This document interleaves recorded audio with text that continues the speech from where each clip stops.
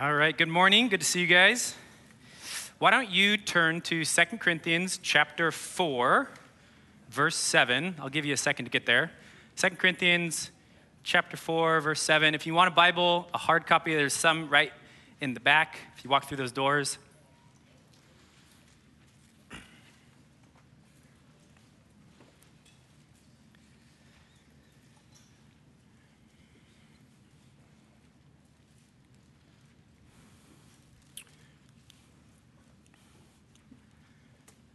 All right, 2 Corinthians chapter 4, verse 7. Let me pray for us one more time. Yeah, King Jesus, we pray that you would teach us and transform us today. We don't want our minds to simply be informed. We want to be transformed. We actually want to look more like Christ. We can't do that on our own. And so we pray that you, by the power of your Spirit, would sanctify, chip away at the rough edges. Help us to learn to live and love more like you. We pray this in your name. Amen. So I've got a 2-year-old, and so every night when I put her down for sleep, Eliana, we read a book. And one of the books we read is called Holy Week, and it walks through the last week of Jesus' life, and then every page teaches an emotion. So, the first page is Jesus riding into Jerusalem, and the word is excited. Everybody's excited because Jesus is coming into town. You flip a page or two, and the word is love. And Jesus loved his disciples, so he washed their feet. So I always have to pause and say, well, Eliana, love is not just a feeling. It's actually something you choose to do, even when you don't feel it. But she's 2, so right over her head. She's not there yet. Near the end of the book, it's the resurrection, which is surprise. Jesus has risen, and then the final page is joy. As Jesus and his disciples are together again, they experience joy. And lots of moments in the Christian life feel like these kind of experiences. They're exciting. They're surprisingly good. They're joy-filled. Right? We could each stand up. We could start in the back, work our way all to the front. We could all talk about exciting, wonderful, joy-filled moments that we've had in the Christian life. Times of worshiping with brothers and sisters, eating good meals, and talking about God with our friends, all sorts of stuff we could talk about. But those are not the only kinds of experiences we have as Christians.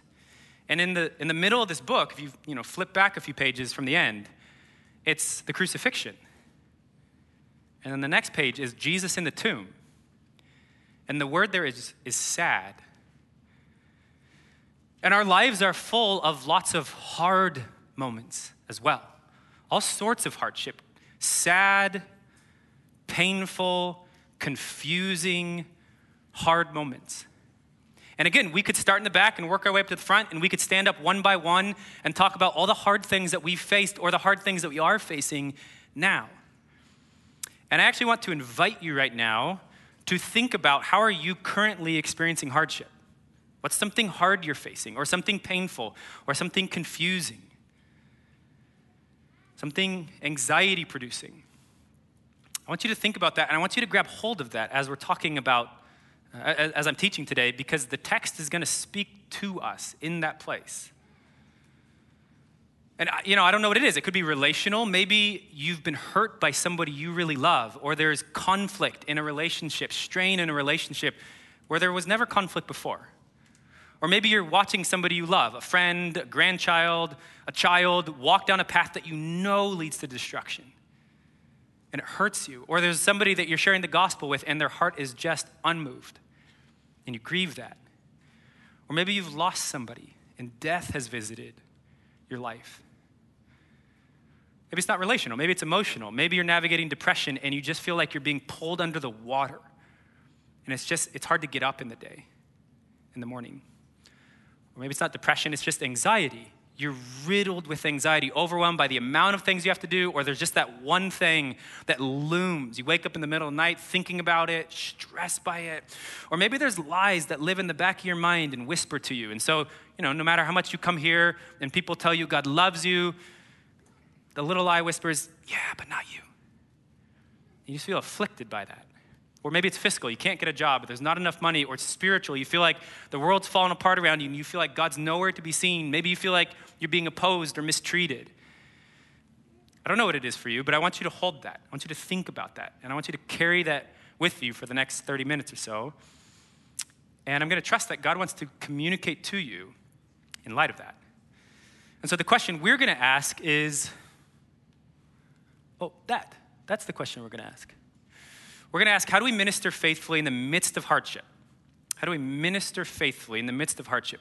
Because honestly, sometimes when life gets really hard, whether it's we're overwhelmed by anxiety, or we feel like we're being mistreated, whatever it is, sometimes we just kind of want to tap out. We want to crawl into bed, turn on Netflix, numb the pain, and just sort of pause all this Christian stuff.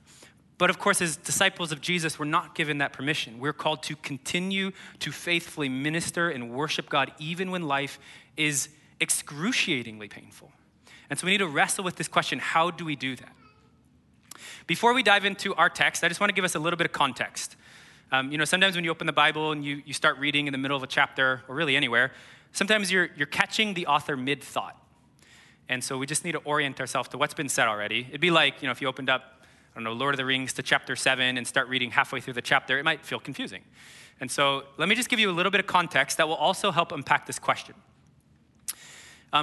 What's happening, we've been talking about this most weeks, but what's been happening in Corinth, and the reason Paul writes this letter, is that false teachers have come into the church, and they're these charismatic, impressive-looking people. And the Corinthians, they've started to distrust Paul. Paul's like their pastor, but they've started to distrust Paul, and they're feeling tempted to follow these other people. Paul calls them super apostles because they make themselves look so good. And so what Paul is doing in the first chapters of 2 Corinthians is he's defending his ministry. And so we see him over and over and over again in the first few chapters. He talks about his ministry. He describes it in lots of different ways. He talks about the ministry of the new covenant, the ministry of the Spirit, the ministry of righteousness, the ministry of reconciliation. Paul is describing his ministry in all these different with all this different language. But what he's saying is God gave us this ministry. It's not because we're awesome. We're not super apostles. We're not really that impressive, but God entrusted us this ministry, and he empowers us. But we still need to wrestle through what does it mean to be a minister, to carry this ministry, because we actually share this ministry with Paul. So I'm just going to basically quote Scott from last week. If you were here, Scott said there's two parts to our ministry. We preach the undiluted gospel, and then we back that up with actions, and we mirror Christ. And so when we think about this ministry that we're called to fulfill, even in hardship, what we're doing is we're proclaiming Christ and we're mirroring Christ. So that if somebody looks at you or they look at me, they would see Christ and hear about Christ. That's what's supposed to happen.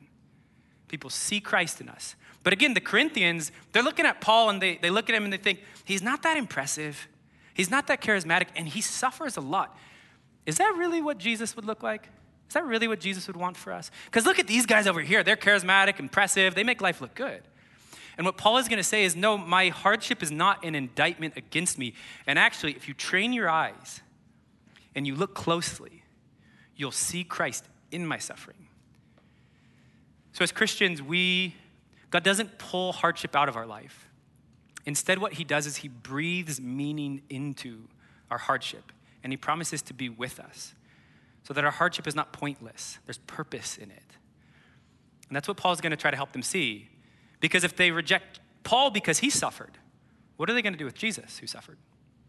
So here's where we'll pick up. We'll actually pick up in verse 6. This is what the last verse that Scott taught us, but this will help orient us again. So Paul says, "For God who said, 'Let light shine out of the darkness,' has shone in our hearts to give the light of the knowledge of the glory of God in the face of Jesus Christ." So Paul reaches back to Genesis and he pulls this phrase about God creating light. And he says, remember that miracle that God did at the beginning of creation when there was just darkness and then he spoke and light appeared? God has done that kind of miracle in our hearts now. There was darkness, and then he miraculously illuminated our hearts so that we would see and know the truth. And so then he says, he gave us the knowledge of the glory of God in the face of Jesus Christ. So it's in Christ Jesus that we see and know God's goodness and his glory. And Paul's saying, we've seen it. We've seen Jesus. We know God's glory. We know God's goodness. And really what he's saying is we know the truth now. We know the gospel. Okay, so he's saying we have this great treasure. We've been given this great treasure. Now, Paul's trying to convince these Corinthians, you guys should trust me. Not those guys. Now, here's the American way to do this. If Paul was an American, you lead with all your strengths. You wrap it up in pseudo-humility, but you still lead with all your strength. It's like you go into a job interview, and nobody ever goes into a job interview and is like, hey, before we get started, I just want to let you know, I got fired 2 weeks ago, and here are the 3 reasons I got fired. Nobody does that. We lead with all our strengths, and even if people ask about our weaknesses, we make them into strengths. So if Paul was an American, he'd say, hey, God's given us this great, impressive gift, and we have this great, impressive ministry. Do you know how many churches I've planted? And I know those guys look impressive, and my church plants, they're not huge, but if you count all the people in all the different church plants, my following is actually bigger than their following. And I've got tight theology. Like, you're not really going to ask a question that's going to stump me. And I know, my weaknesses. Yeah, my weaknesses, I try too hard, I care too much, and sometimes I don't sleep enough because I stay up late praying. So I'm working on these things. Right? That's the kind of stuff we do. This is not what Paul does. So I want us to hear how counterintuitive, countercultural, and even sort of personally offensive this will feel to our own heart, what Paul is about to say. So even just look at the first word. In verse 7, he said, we got this great treasure, this great gift has been entrusted to us. Verse 7, but, right, I feel like it should be and. We got this great gift and we're really great ministers. Instead he says, but. So we already know the flow of logic is about to shift. But we have this treasure. That's the gospel, the truth. We have this treasure in jars of clay. That's supposed to, I think, be like this oof moment. It's not really to us because we don't use jars of clay for anything. Potting, maybe. What Paul is doing, though, is he is highlighting his weakness. A jar of clay, at this time, it is ordinary, it is unimpressive, it is fragile, it is frail. If you break a jar of clay, no big deal. You just go get another one. It's replaceable. Paul's highlighting his weakness. He's not saying, look at all my strengths. He's saying, we've been given this message, and actually we're weak, frail, unimpressive people. We're ordinary. And there's something in my heart doesn't like that. I feel like, no, I want to be impressive. But actually, there's another part of my heart that can hear that as relief. Oh, if I don't have to be impressive, if I don't have to be powerful, that's relieving. Maybe an equivalent would be like Paul saying, we don't carry this gospel message in a new Tesla. We're like 1988 Honda Civics. We're clunky, we're breaking down. When we hit the hill, it's hard. It's really hard. Right? That's what he's saying. We're those kinds of people. We're not powerful, charismatic, impressive people. And here's why it matters. This is actually really important. Paul says, we have this treasure in jars of clay. Why? To show that the surpassing power belongs to God and not to us. Because if Paul marches around and pretends like I'm self-reliant, I'm independent, I'm strong, I know how to preach, I know what to do, I know the words that would unlock people's hearts so they would receive Christ, I can handle anything, nothing gets to me, who's he pointing to? Himself. But as he embraces weakness and admits weakness, as he embraces human frailty and our finite nature, our inability to accomplish what God calls us to unless God empowers us, then what Paul is doing is he's pointing to God. God's power is revealed. And so the first thing we learn as we think about this question of how do we minister in the midst of hardship, this is incredibly counterintuitive, is we actually admit and embrace our weakness. We don't pretend to be self-reliant. Because once we admit and embrace our weakness, now we're pointing to God. Now God's power can be clearly revealed through us. I think of Paul in this language, I think of him like this man made of clay who has been broken and glued together, like held together by divine glue. And he's walking through the world like that. And so when people look at him, it's like, how could you keep going? Why would you keep preaching? And it's clearly God holding him together and sustaining him. And this is basically what he says next. He gives some examples of his life and the hardships that he's experienced. So look at verse 8. He says, we are afflicted in every way. And it really is every way. If you go read in chapter 11, maybe it's 12, Paul lists all the ways he suffered. And some of it is persecution. He's been beaten and whipped because of his faith. But it's all sorts of stuff. He talks about being shipwrecked 3 times, which feels ridiculous. That's just the weather. Like the weather has made my life hard. He talks about long journeys. Paul walks, I don't know how many miles on all his journeys.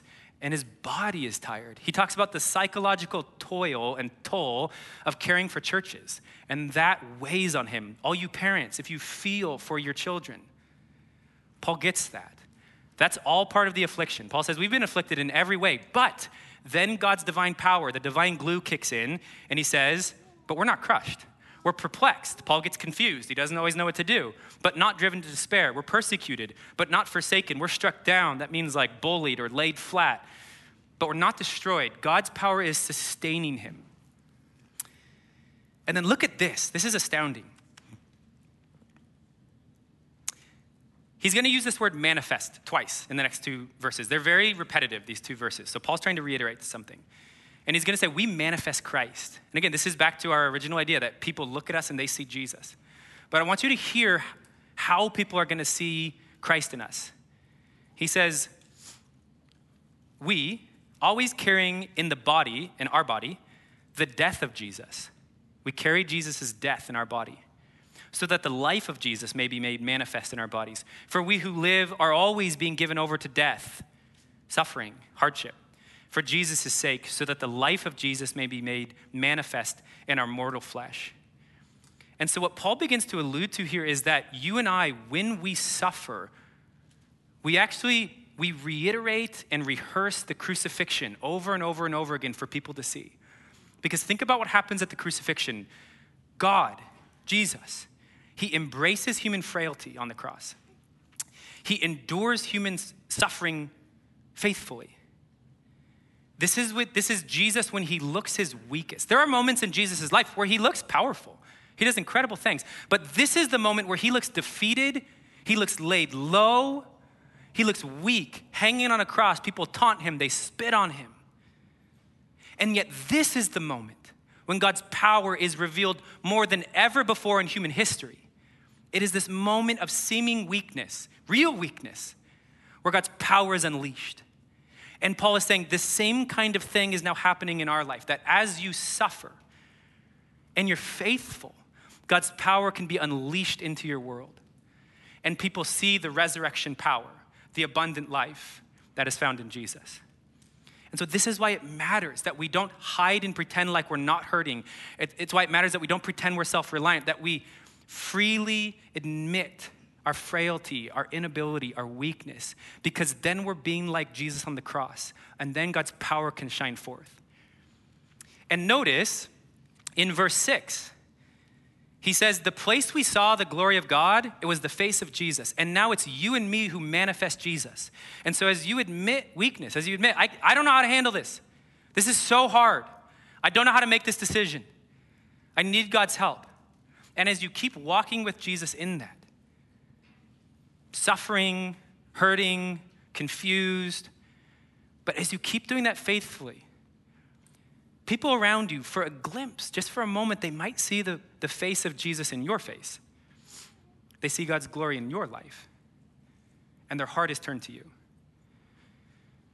So let me try to illustrate this for you. He's saying something like, when we admit our weakness, admit that we're finite, we become like a magnifying glass. We magnify God's power. The whole world can see it. They look at us and they see the divine glue sustaining us and holding us together. But as soon as we pretend to be self-reliant, we cover it. And we start to point to ourselves again. I'm strong. I can handle this. And I just want you to notice how much we want to be impressive. How much we want to come across as strong and hyper-competent and able. And Paul is freeing us up and inviting us and even commanding us to admit that we're not. We're finite. What this looks like in real life, if you're navigating depression, then when you wake up in the morning, day after day, even though it's grueling, but you keep waking up and you keep praising Jesus, then your friends who don't know Jesus ask, why would you keep praising him when your life is like this? And he's not removing this hard thing. And you're like, Peter, and you just say, he has the words of life. Where else would I turn to? Where else could I go? And God's power radiates out of you. If you're doing ministry, you're trying to raise your children to love Jesus, or you're helping on the high school ministry, or the junior high ministry, or the children's ministry, and you feel like, I don't know how to help these kids love Jesus. I can't reach in and flip a switch that makes them. I wish I could. When we admit that, now we're in a place where we can depend on God's, and God's power can flow through us. The dangerous place is when we start to think, oh, we got to go share the gospel with this person. I know just what to say. I've taken these classes. I know exactly what to say that would unlock their heart. Now we're depending on ourselves and we're pointing to ourselves. As we embrace weakness, as counterintuitive as it is, God's power is revealed. So what this means for us is that we stop pretending that we're stronger than we are. It means we go to our Bible studies and our life groups and we talk about not just, the surface thing, but the real thing, how our marriage is doing, how our soul is doing, the sin that we're struggling with. We're freed up because Jesus has forgiven us of sin. We can talk about that. Paul here, the Apostle Paul is saying, I'm weak. So of course we can do that too.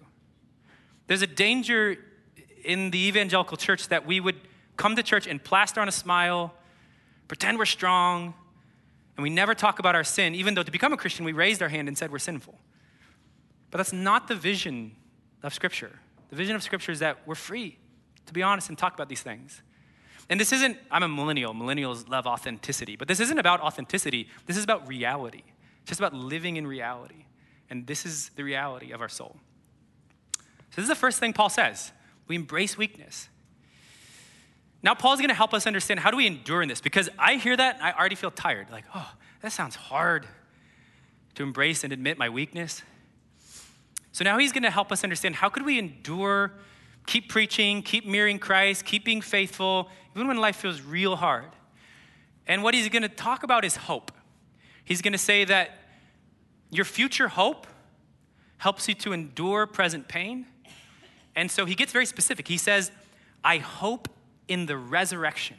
My hope is that I will have a resurrected body one day, not in the alleviation of pain or earthly comfort.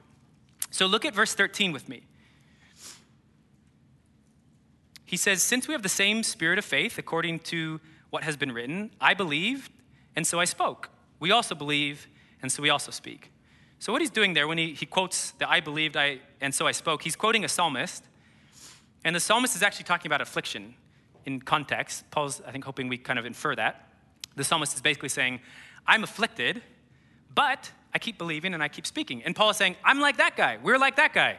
We're afflicted, but we keep believing, trusting, and so we keep speaking and preaching. And then look at what his hope is. Look what he knows. He's convinced. This is the future thing he's longing for. Verse 14, knowing that he who raised the Lord Jesus will raise us also with Jesus and bring us with you into his presence. So he says two things. My hope is that I will be resurrected one day. I'll have a resurrected body, and I will be walking around in that resurrected body in the presence of God. We're walking around with Jesus. That's his hope. It's not money. It's not the end of pain. It's not a big house. It's not owning a Tesla. It's not a new pair of sneakers. It's not getting done with homework. His hope is one day I will have a new body and live in a reality unmarred by sin, and I will walk around with Jesus. And that's what helps me endure and keep preaching. And he says he's hoping that this will help the gospel go out more and more. Verse 15, for it is all for your sake, so that as grace extends to more and more people, it may increase thanksgiving to the glory of God. He wants more and more people to know Jesus. That's why he keeps preaching. So I just want us to remember and be reminded of what our Christian hope is, because I feel like it's very hard for me to keep my eyes fixed on the prize that Jesus offers us.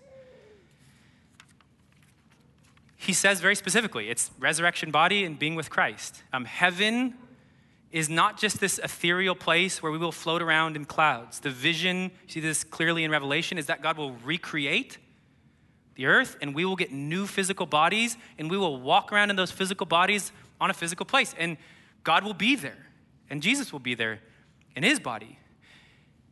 This is a place where there's no sin, there's no depression, there's no sadness, there's no tears, there's no death. You could think of all the wonderful, exciting moments of life, these little glimpses of heaven where you're feasting with friends and worshiping God or whatever it is for you. You're out in nature and you just feel like this is incredible, and you magnify and multiply those things by thousands. That's what heaven is.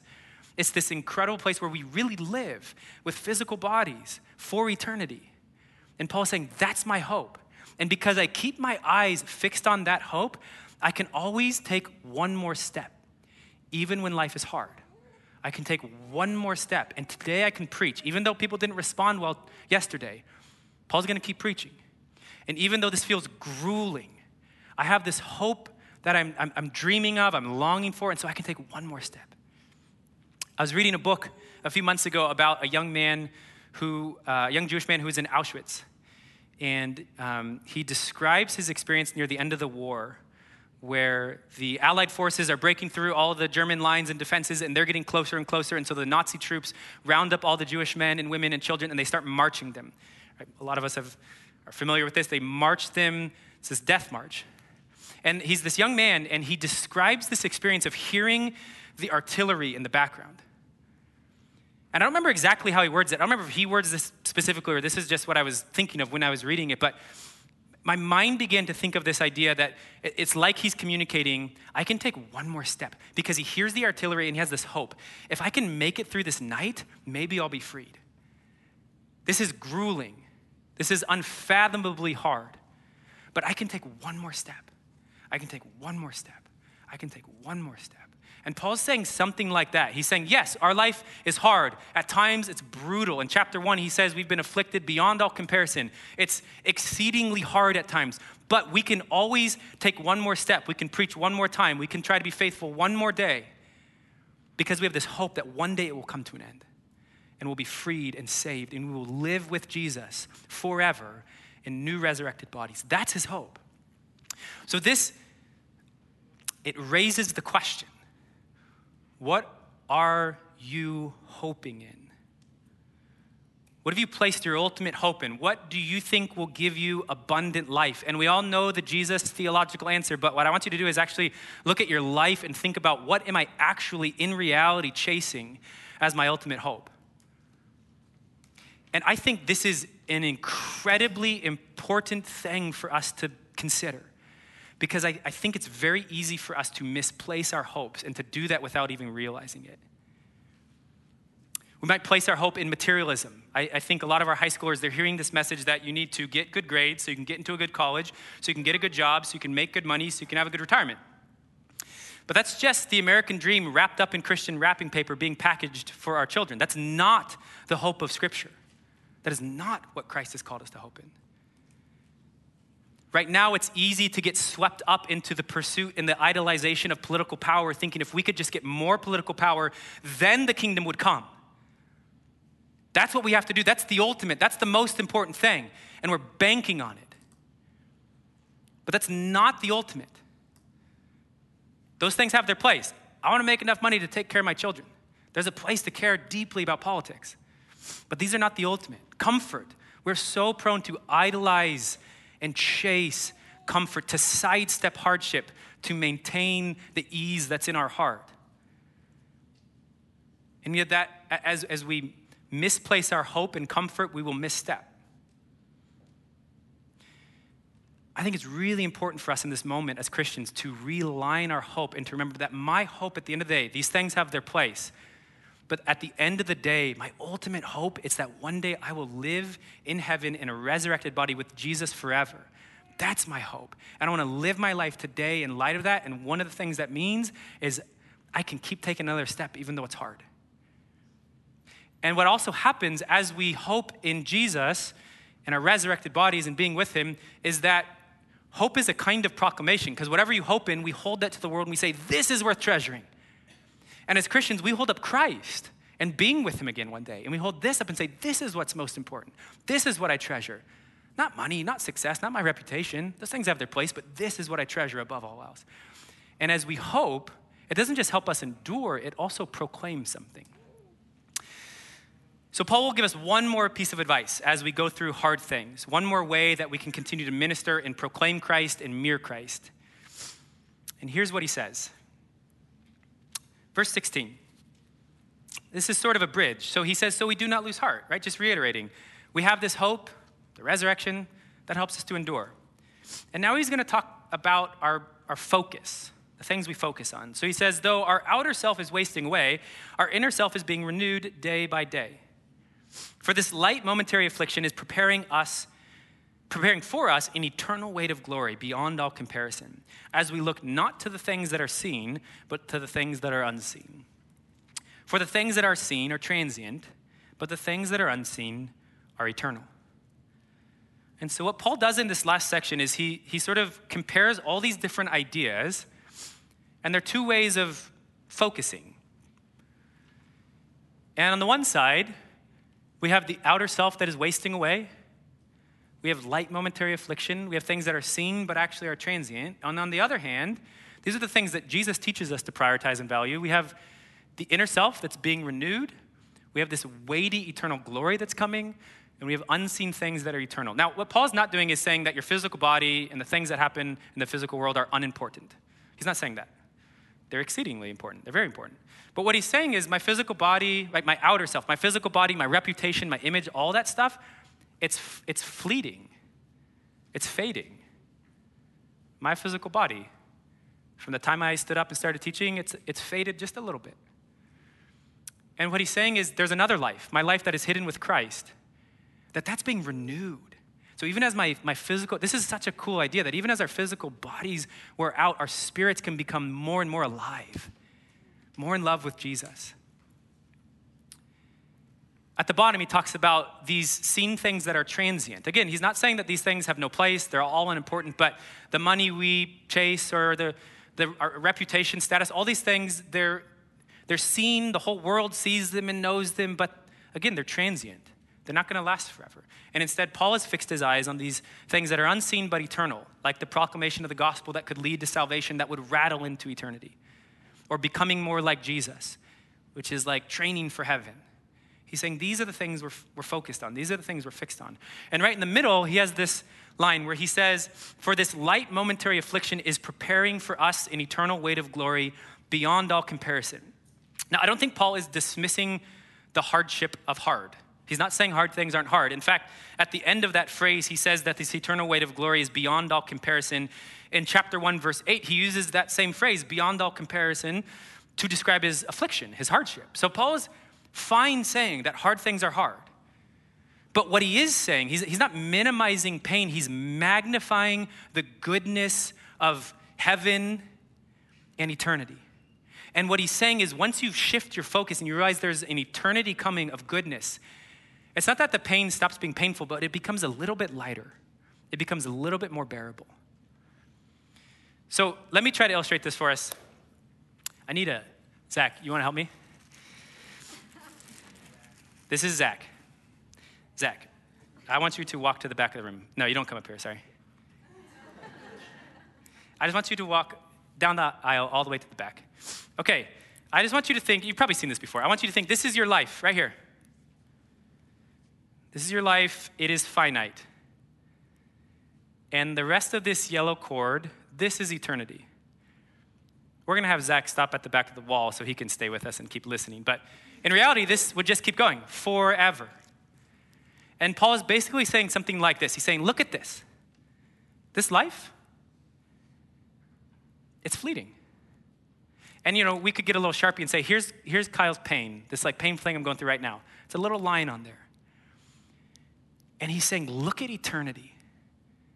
And he's inviting us to prioritize and fixate on and value and chase and pursue the things that will rattle into eternity. Raising our children to love Jesus, not just raising them to get good jobs. Telling our friends about Christ. Trying to become more and more like Christ in our own life. Putting our hope in heaven, because that's going to be there forever. He's saying, look, your life, it is short, it is fleeting. Don't put all your hope here. Don't put all your hope here. Thanks, Zach. You can just leave it if you want. Or you can roll it up. So I want us to think about, these last two ideas of hope and shifting our focus. There's a real danger, I feel this tug. There's a real danger in our culture because we have so much wealth and entertainment and comfort available to us. Maybe more than anybody in human history. There's a real danger that we would try to build a personal paradise this side of heaven for ourselves, rather than placing our hope in heaven and focusing on these eternal things. We fixate on this life, and we think, man, if I could just save a little more money for retirement and get that home, go on that vacation. We're trying to build our own paradise. There's a lot of people in human history, it's easier to hope in heaven because their life is so hard. But we have so much comfort available, which is a gift. But we have to steward that. And the danger is that we sort of fall asleep spiritually, lulled to sleep by all the comfort. And Paul here is waking us up to ultimate reality. Last week, Scott talked about putting on VR goggles and living in the metaverse, right? There's these fantasy worlds that people go live in. And he was talking about the spiritual realm and saying we have to wake up and remember that's real. And, it might be easy for us to look at people putting on VR goggles and, if they're spending hours and hours doing that a day and feeling like, look at these people just wasting their life in this fantasy world.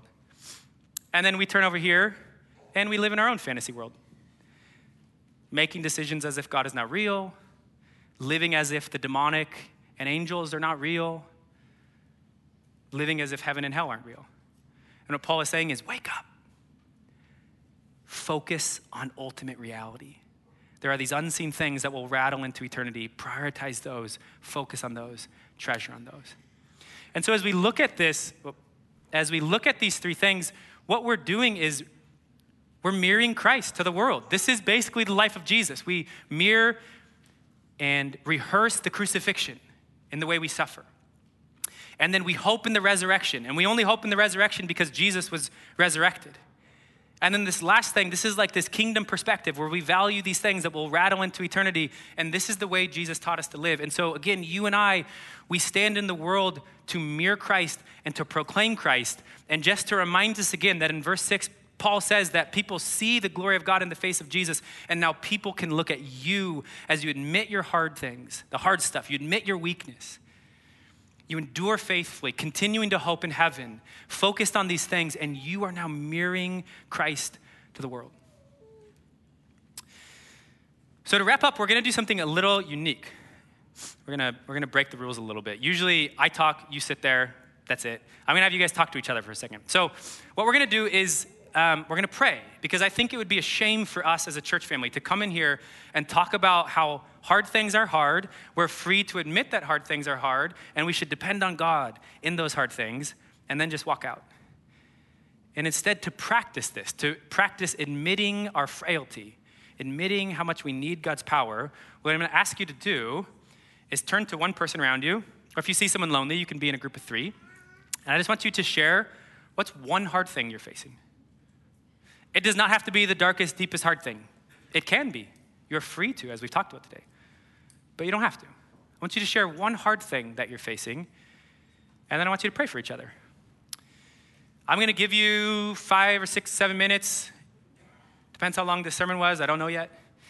And then Nate will come up and lead us in worship. If you're in the midst of prayer that's really important or a conversation that's important, just keep praying and talking. That's fine. But you're welcome to pause and join us in worship. And then if you need to pick the conversation up after, you can do that as well. I know this is uncomfortable for some of us. I know some of you may be new and you feel like, why is this guy making me talk to people? It's because we think that the church is a family. This is not an event. This is a family. So families, we turn in, we talk, and we share. So I'm going to give you a few minutes to do that. Make sure there's no lone rangers around you. You can grab them if you see somebody. Spouses, you guys can think about if it's important for you to connect. It might be really important for you guys to talk and process. It might also be really important for you to each turn to a friend near you, and you can discern that together. So I'll pray for us in about 5, 6 minutes and bring us back. Go.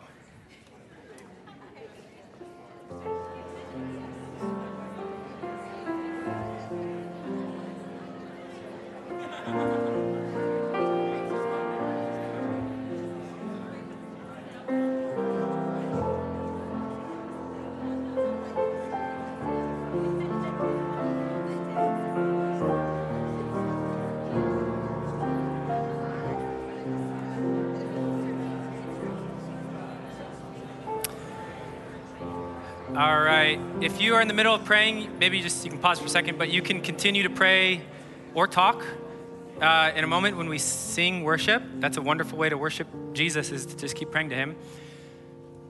Some of you may have just jumped into really important conversations, and you are free to continue those now. You can step outside if you need to, or after the service, and I would encourage you to do that. Nate is going to lead us in some worship, so you're obviously invited to sing with us. But again, if you're caught in the middle of prayer, feel free to continue that.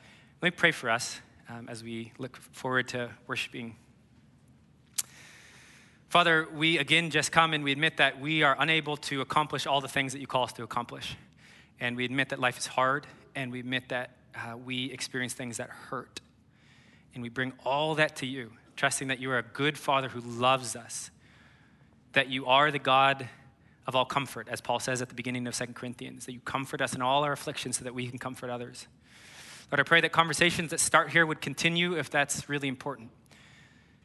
That we would, as a church family, learn to do this kind of stuff more and more, just to talk about the real stuff going on, and then pray for one another and trust that you really hear our prayers.